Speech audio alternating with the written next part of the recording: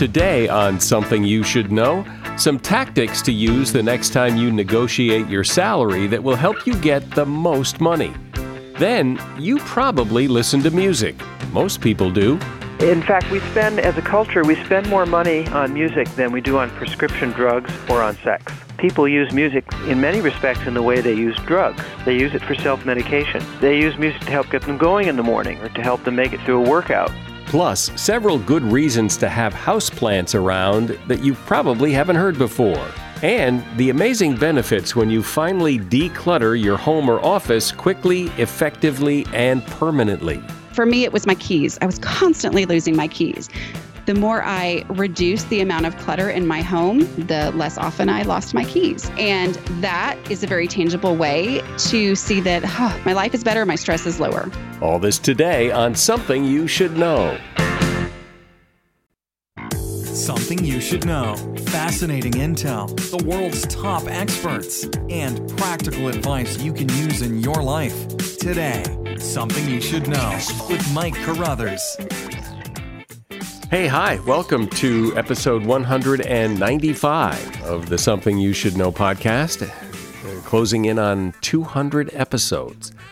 First up today, if you've ever had to negotiate salary, you know it can be stressful and difficult. So here are some proven strategies that can help you actually get what you want, or know that at least you got the best you could.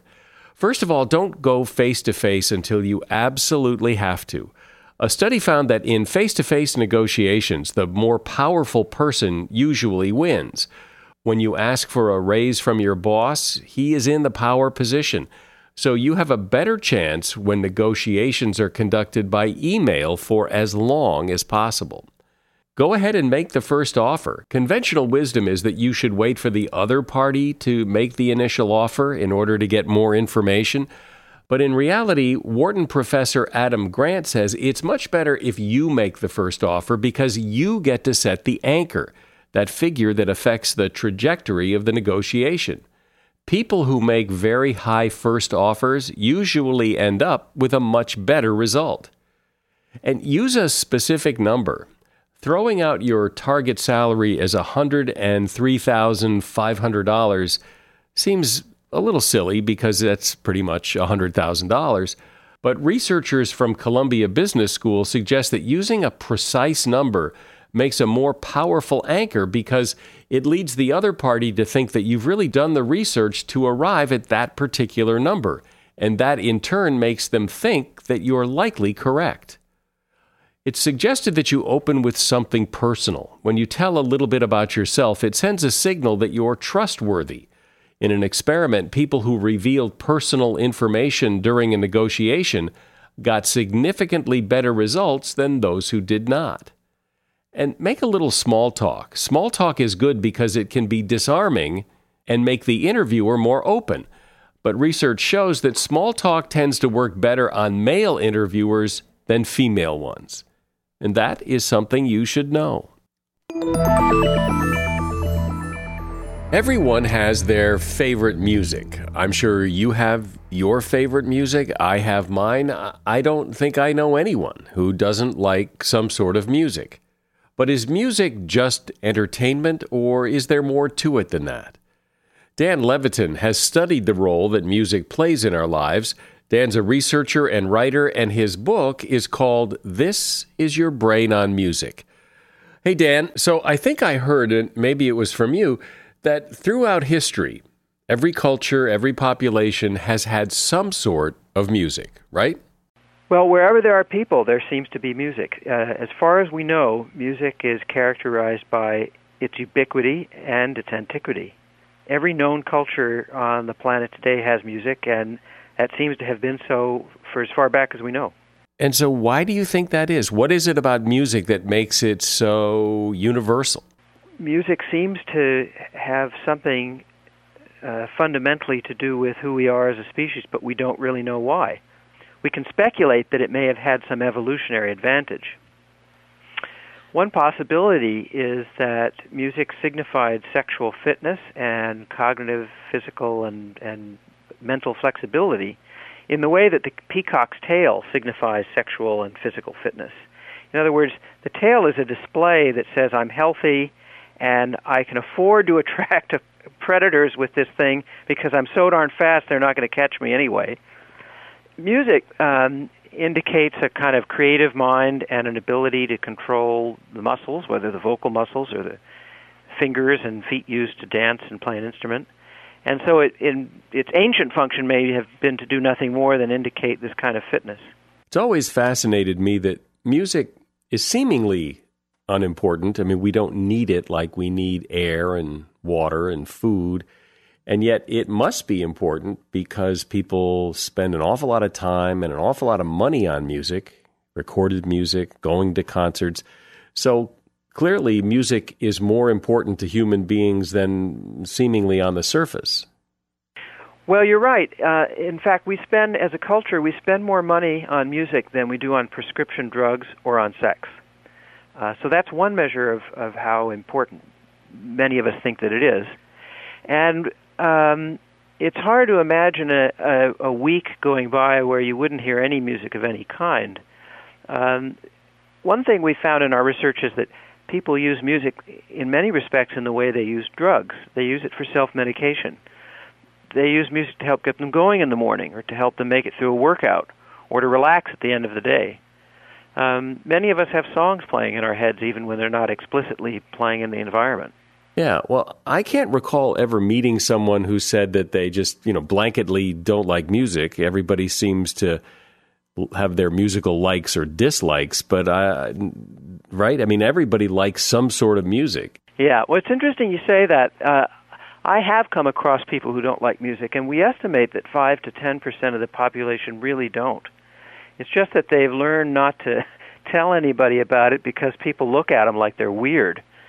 But, there are people that don't like chocolate, too, and people look at them weird. Yeah, well, I would look at them equally weird, too. So what is it that music does to the brain that you talk about? Explain that.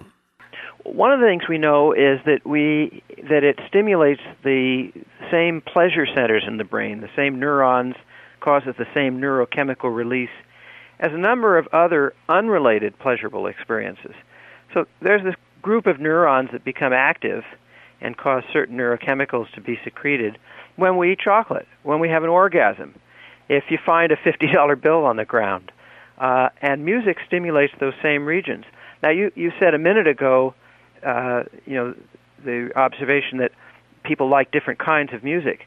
And that's the interesting thing, too. There's no one piece of music that stimulates this so-called pleasure center for everybody. It's whatever you like that'll do it. And it could be Nelly Furtado or Prokofiev. It could be Busta Rhymes or Mussorgsky. And another interesting thing that I find about music is that people love to listen to the same music over and over and over again, much more so than they'll read the same book over again or watch a movie or a TV show over and over again. Yeah, I've been thinking about that lately, and I think that the reason for that is that music has a greater ambiguity than a book or a movie does. Music doesn't refer to specific things in the world like language does. I can say to you, please go open the window, and you will or you won't, but you understand what I'm saying. But there's no melody I can play you that conveys that. There's no melody I can come up with that says, oh, would you pick up some milk on the way home, honey? The ambiguity in melody and in harmony means that each time we listen to it, our task is convolved with the task of the composer. We're a co-creator or a co-conspirator in interpreting the meaning of music. And because of that ambiguity, there's richness and there's a personal connection. And that's why we can listen to the same piece of music thousands of times. It can mean something different to us each time because it was inherently ambiguous. In that respect, it's more like poetry. People who like a poem can read the poem hundreds of times. But you're right, most people wouldn't read a book 100 times. Well, and it's interesting how, at least for me, and I'm sure it's other people too, when I hear a song, it can immediately bring up a lot of old memories from my past. Yeah, that's another interesting thing about music, and in that respect, it's like smells. What we've learned about the neurobiology of memory is that it seems as though almost everything that's happened to you gets encoded in memory. The tricky part, the hard part, is getting it out, trying to find a unique memory cue that will find that one memory and not find a whole bunch of other ones, to pull out the one memory. And the reason music and smells do that so well is that they tend to be associated with a particular time and place. More so some songs than others. Happy Birthday isn't going to be an effective retrieval cue because we hear it all the time, or the national anthem. But Happy Birthday sung by a particular person, your grandfather, yeah, that'll bring up a particular memory. We're talking about music and how it affects you and me and everybody else, and I'm speaking with Dan Levitin. His book is This Is Your Brain on Music. If you ask any manager, I bet you they can tell you some hiring horror story, because hiring is hard.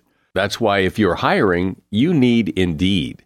Indeed is your matching and hiring platform with over 350 million global monthly visitors, according to Indeed data, and a matching engine that helps you find quality candidates fast. And fast is good, but quality also matters. And 93% of employers agree that Indeed delivers the highest quality matches compared to other job sites, according to a recent Indeed survey.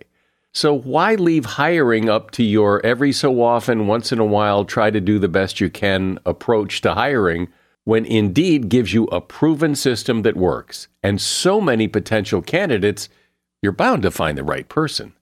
And listeners to this show will get a $75 sponsored job credit to get your job more visibility at Indeed.com/something. Just go to Indeed.com/something right now and support our show by saying you heard about Indeed on this podcast. Indeed.com/something. Terms and conditions apply. Need to hire? You need Indeed. Hey, a shout out to Claritin for supporting this episode and providing us with samples. You see, I'm what you call a seasonal allergy sufferer. Stuffy nose, watery eyes. If you have seasonal allergies, you know what I'm talking about. I don't sleep as well because I'm all stuffed up. Food doesn't taste as good. Luckily, though, for those of us who live with the symptoms of allergies, we can live Claritin Clear with Claritin D. Now, I know people with allergies who just, they just live with it. And, well, that's a strategy. But why? If there's relief, why not try it? Claritin D is designed for serious allergy sufferers. Claritin D has 2 powerful ingredients in just one pill that relieve your allergy symptoms and decongest your nose so you can breathe better. Everyone in my house who has allergies takes Claritin D. Ready to live as if you don't have allergies? It's time to live Claritin Clear. Fast and powerful relief is just a quick trip away.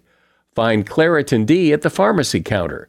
Ask for Claritin D at your local pharmacy counter. You don't even need a prescription.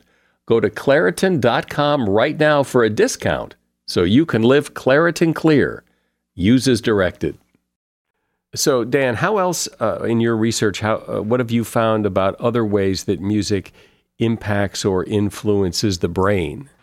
Well, one of the things I try to do in the book is cover 10 or 15 years of research and make it entertaining and palatable to people who haven't really had a background in science or in music, for that matter, and want to know what's going on with the current state of scientific knowledge. And we've learned a lot. Almost every area of the brain that we've mapped is involved in musical activity. Different areas depending on the activity. Different areas for listening versus performing, or for composing or imagining. One thing I think you might find interesting, Mike, is that if you listen to a piece of music, it activates very specific and predictable regions of the brain that are virtually indistinguishable from just imagining that same piece of music is playing. Wait, say that again? Listening to music and imagining music invoke virtually identical brain structures.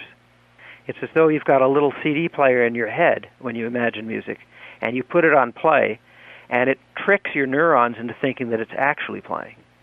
That's wild, isn't it? But imagination, and it's not just for music, in many domains we're finding imagining something recruits the same neurons that actually experiencing the thing did. And what this teaches us about the brain is it teaches us what imagination is. Imagination, or remembering, is actually just a matter of getting those neurons that were involved in the original perception active again, and to try and re-experience the thing, only you're generating the input internally. It tells us also where hallucinations come from, whether they're drug-induced or otherwise, and why they can be so compelling. Or dreams, for that matter. You sometimes dream that you're seeing something or climbing a stairway or hearing something. And the reason they seem so realistic is that they're really invoking the same neurons that are invoked when you actually do these things.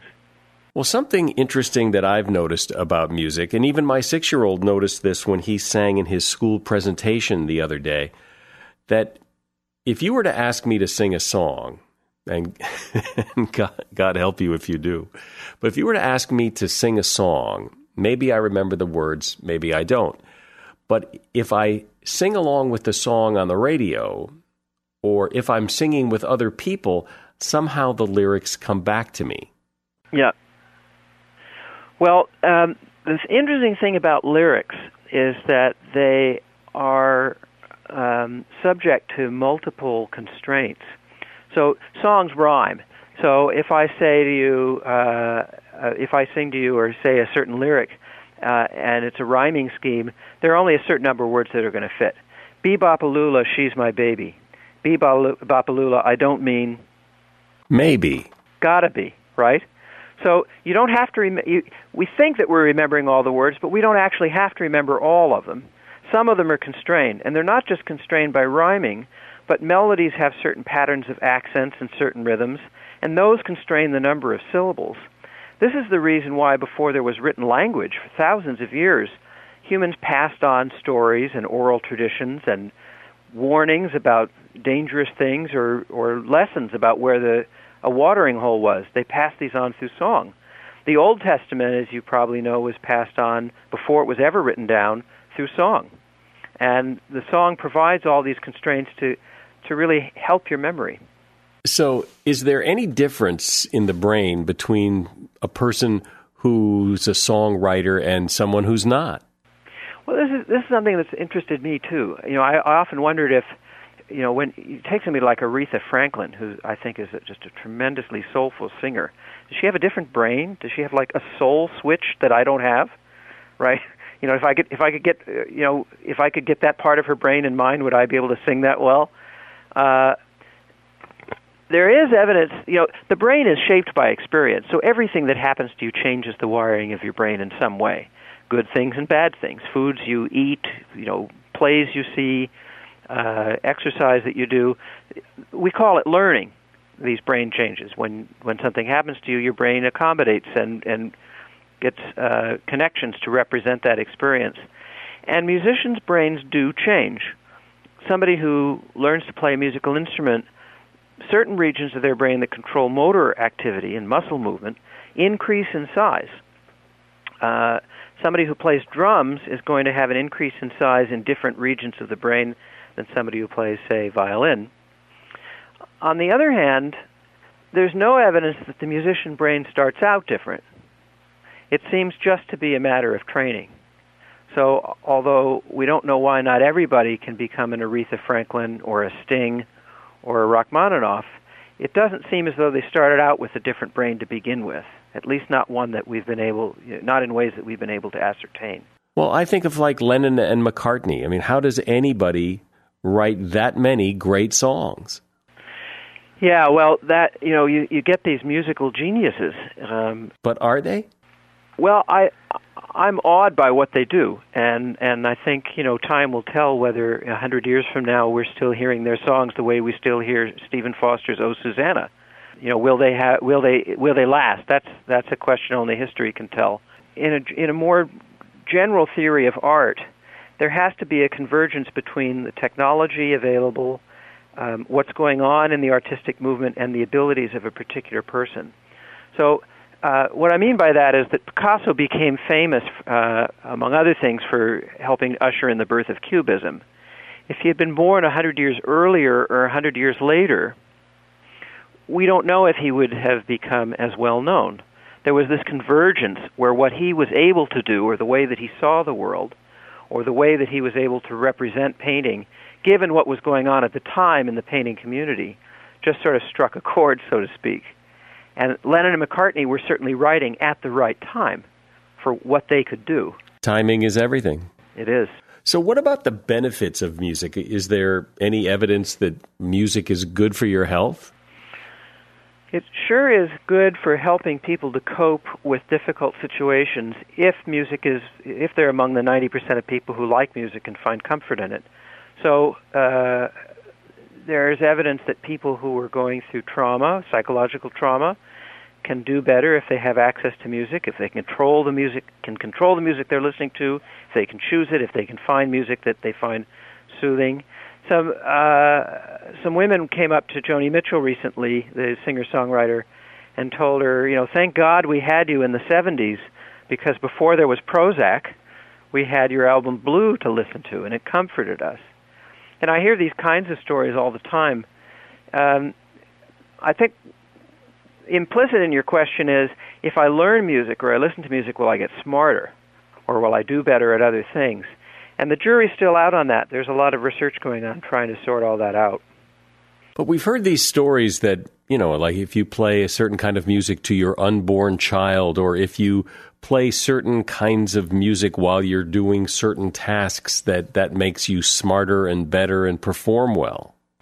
It's a complicated story, Mike. There was one well-publicized study that turned out to be poorly done, and it was debunked. The Mozart makes you smarter. 20 minutes of Mozart will give you a higher IQ. That stuff's been debunked. The studies which wasn't done very well. But there is evidence that children who learn to play an instrument early, like before the age of 7 or 8, do better in a number of mental tasks, that their thinking might actually be sped up. They might be faster information processors in general. In that respect, it's like learning a second language. Second language learners are often faster at a host of things. Well, in a way, it is another language, isn't it? I think so, and I think that's the explanation for it, too. Well, clearly, music is more than just something to dance to. It plays an important part in lots of areas of our lives, and I appreciate you taking the time to explain it so well. Dan Levitin has been my guest. The name of his book is This Is Your Brain on Music, and there is a link to his book in the show notes for this episode. As a listener to Something You Should Know, I can only assume that you are someone who likes to learn about new and interesting things and bring more knowledge to work for you in your everyday life. I mean, that's kind of what Something You Should Know is all about. And so I want to invite you to listen to another podcast called TED Talks Daily. Now, you know about TED Talks, right? Many of the guests on Something You Should Know have done TED Talks. Well, you see, TED Talks Daily is a podcast that brings you a new TED Talk every weekday in less than 15 minutes. Join host Elise Hu. She goes beyond the headlines, so you can hear about the big ideas shaping our future. Learn about things like sustainable fashion, embracing your entrepreneurial spirit, the future of robotics, and so much more. Like I said, if you like this podcast, Something You Should Know, I'm pretty sure you're going to like TED Talks Daily. And you get TED Talks Daily wherever you get your podcasts. Clutter is a fascinating topic to me for a couple of reasons. First of all, it seems that everybody who has clutter knows they have clutter, and it's probably not such a good thing, but it is so extremely hard to get rid of. And often harder, I think, even if you do get rid of it, to prevent it from coming back. Stuff just seems to have a way of filling up space. And yet, at least for me, when I declutter a room or a workspace, it has this psychological effect. It's calming. It feels good. So why do we keep accumulating stuff, and why is it so hard to get rid of? Well, someone who knows a lot about this from a practical and a personal point of view is Dana White.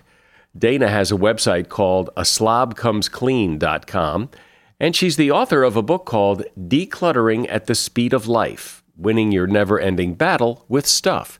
Hi, Dana. Welcome. Thanks for having me on. So when do you think stuff becomes clutter? How do you know when you have too much stuff that you now have clutter? it's not a matter of taste. Like someone can have tons of stuff in their home, but if it's consistently under control and they can do the things that they need to do, great. That's awesome. It's not for me to come in and say you have too much stuff. It's really a very personal thing. And it is clutter when it's affecting how I'm able to do the things I want to do in my home. But when you have too much stuff, when you acknowledge, there's too much stuff in this room, I need to get rid of some of it. Even still, it is so hard to actually say, okay, I'm going to throw this out and I'm going to throw this out and give this away and give that away. That paralysis sets in. Decluttering paralysis is a very real thing. And that means I know I need to declutter. I have no idea where to start. So the way that I solve that problem is to start with the easiest of the easy stuff. So the easy stuff is anything that doesn't require any kind of analysis or emotional decision, because my goal is to just start making visible progress, to get myself moving, to see some improvement so that I'm inspired to keep going. And the easiest of the easy stuff is trash. So grab a black trash bag, make it black so the people in your house can't see what you're putting inside of it, and just start getting rid of the stuff. Maybe it's actual obvious trash. Maybe it's just stuff that when you stop and analyze it, you go, yeah, that's completely not even worth donating or whatever. Sometimes you look through new eyes and just start getting rid of that. And what that will do is it starts to reduce the overall volume of the mess, which then makes you feel a little less overwhelmed, which makes you able to keep going. I think it's easy for people and common for people to lump together decluttering and getting organized, that they are pieces of the same puzzle or they're part of the same process. But you point out that decluttering is different than getting organized, right? It is, and a lot of times, my own personal experience was that I always would look around my house and think, I have got to get organized. Oh my goodness, my house is a wreck. I need to get organized.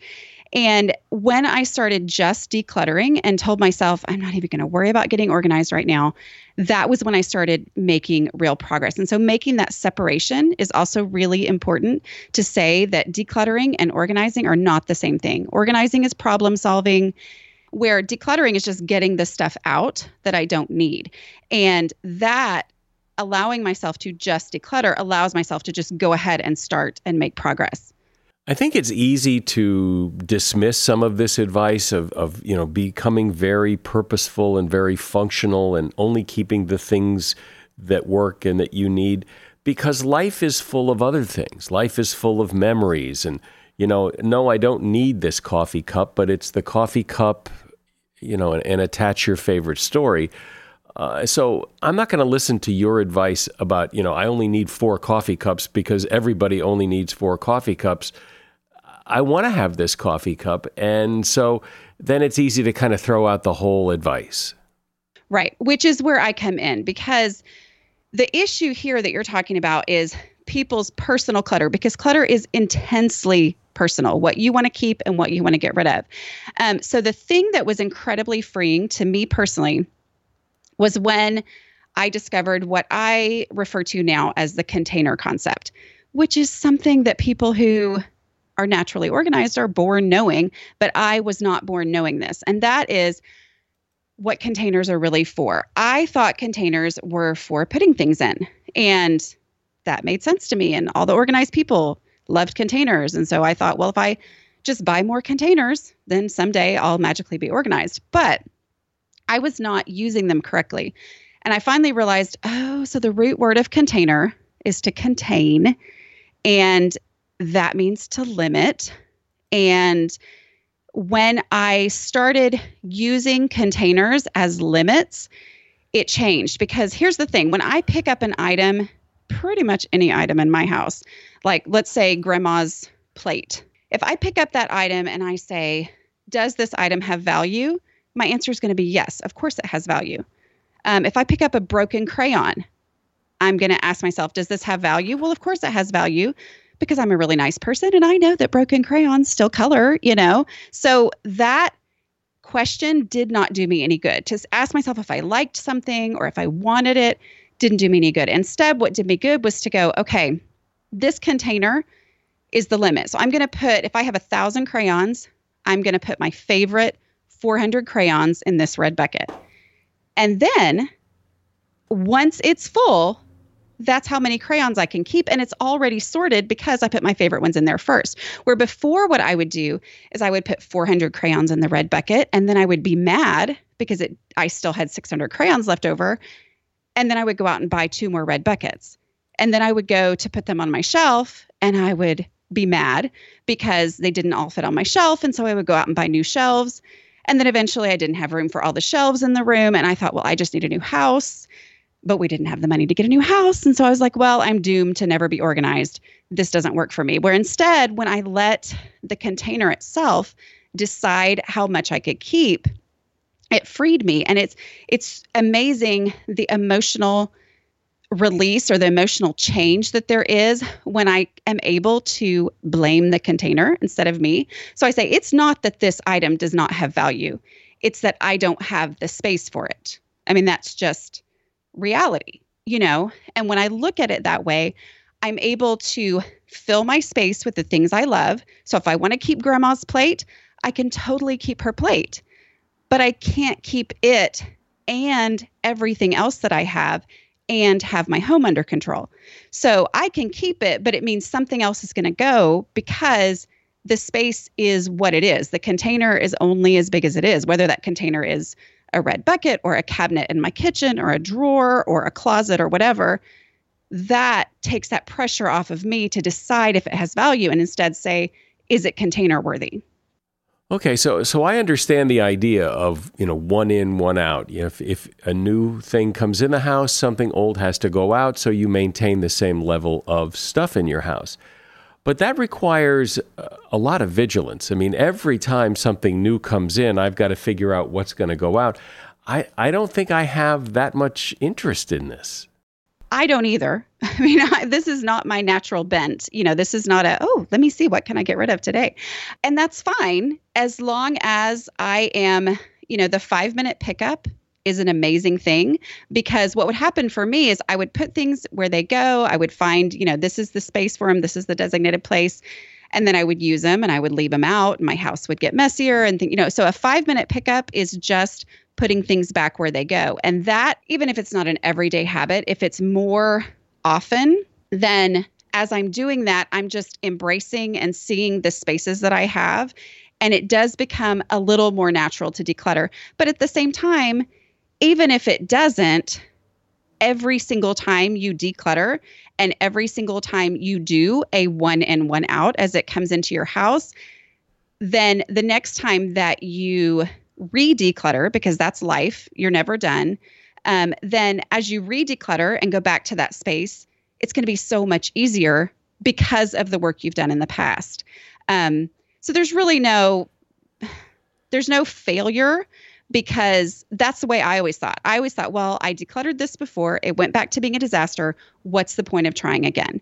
So I suspect that one of the ways to get good at this or to get into this is to do the easy stuff first. So where is the low-hanging fruit? I mean, I know you talk about if you don't bake, why don't you get rid of all the baking stuff in your kitchen that you never, ever, ever use?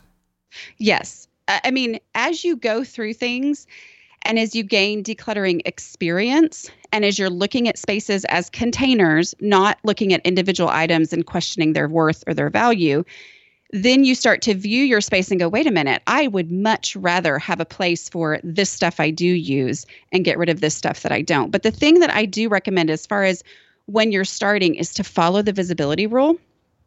For some reason, most people tend, when they get that itch to declutter, to go declutter the linen closet or the top shelf of the master bedroom closet or some space that's been driving them crazy in the back of their mind, for a long time. And they're like, well, I'm going to really make an impact. But the problem with that is you work on that space and then you've been working maybe all day long, the doorbell rings and you're still embarrassed to open the front door. And even though you might tell somebody, oh, I've been decluttering all day, I mean, you're going to see them look around your house and go, really? Sure. Like they would never believe that. So to start, instead of starting with the baking supplies, I mean, go ahead and get rid of them if you already know that that's what you want to get rid of. But start in your most visible spaces of your home, because what that'll do is you'll see that progress, and then it's going to increase your decluttering energy as opposed to sucking it away when you spend all that time working and then still feel frustrated over your home. That's a great idea because, well, if you're like me, I feel better being around spaces that have been decluttered. So if you're decluttering spaces you can't see, you don't get that effect. So, but where else? Where else do you get the most bang for your buck?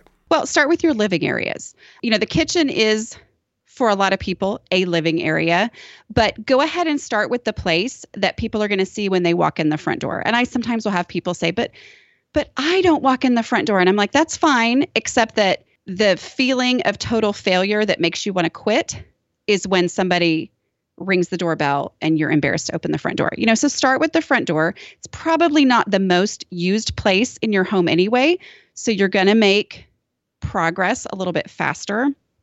And then go on to those living areas so that you really are living, sitting with your family, being together with people in these spaces where you just consistently go, wow, this space is so much easier to live in. It's easier to maintain. It's easier to enjoy each other's company.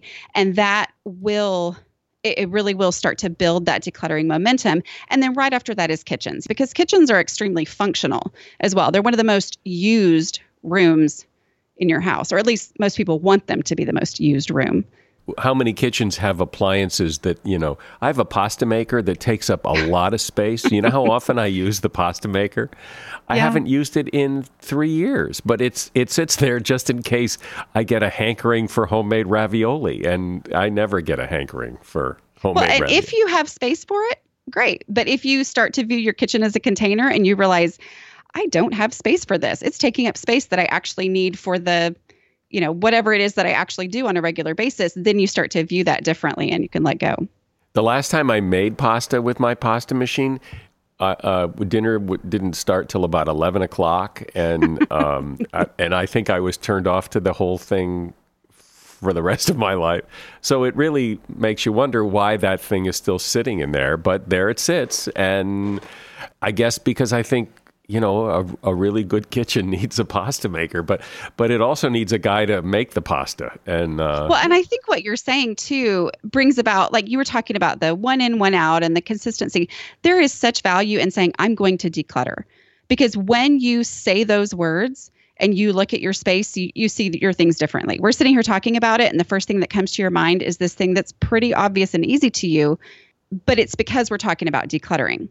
So there is value in decluttering projects, even if that project is only, you get distracted in the middle of it and you've only gotten rid of the trash and moved the easy stuff.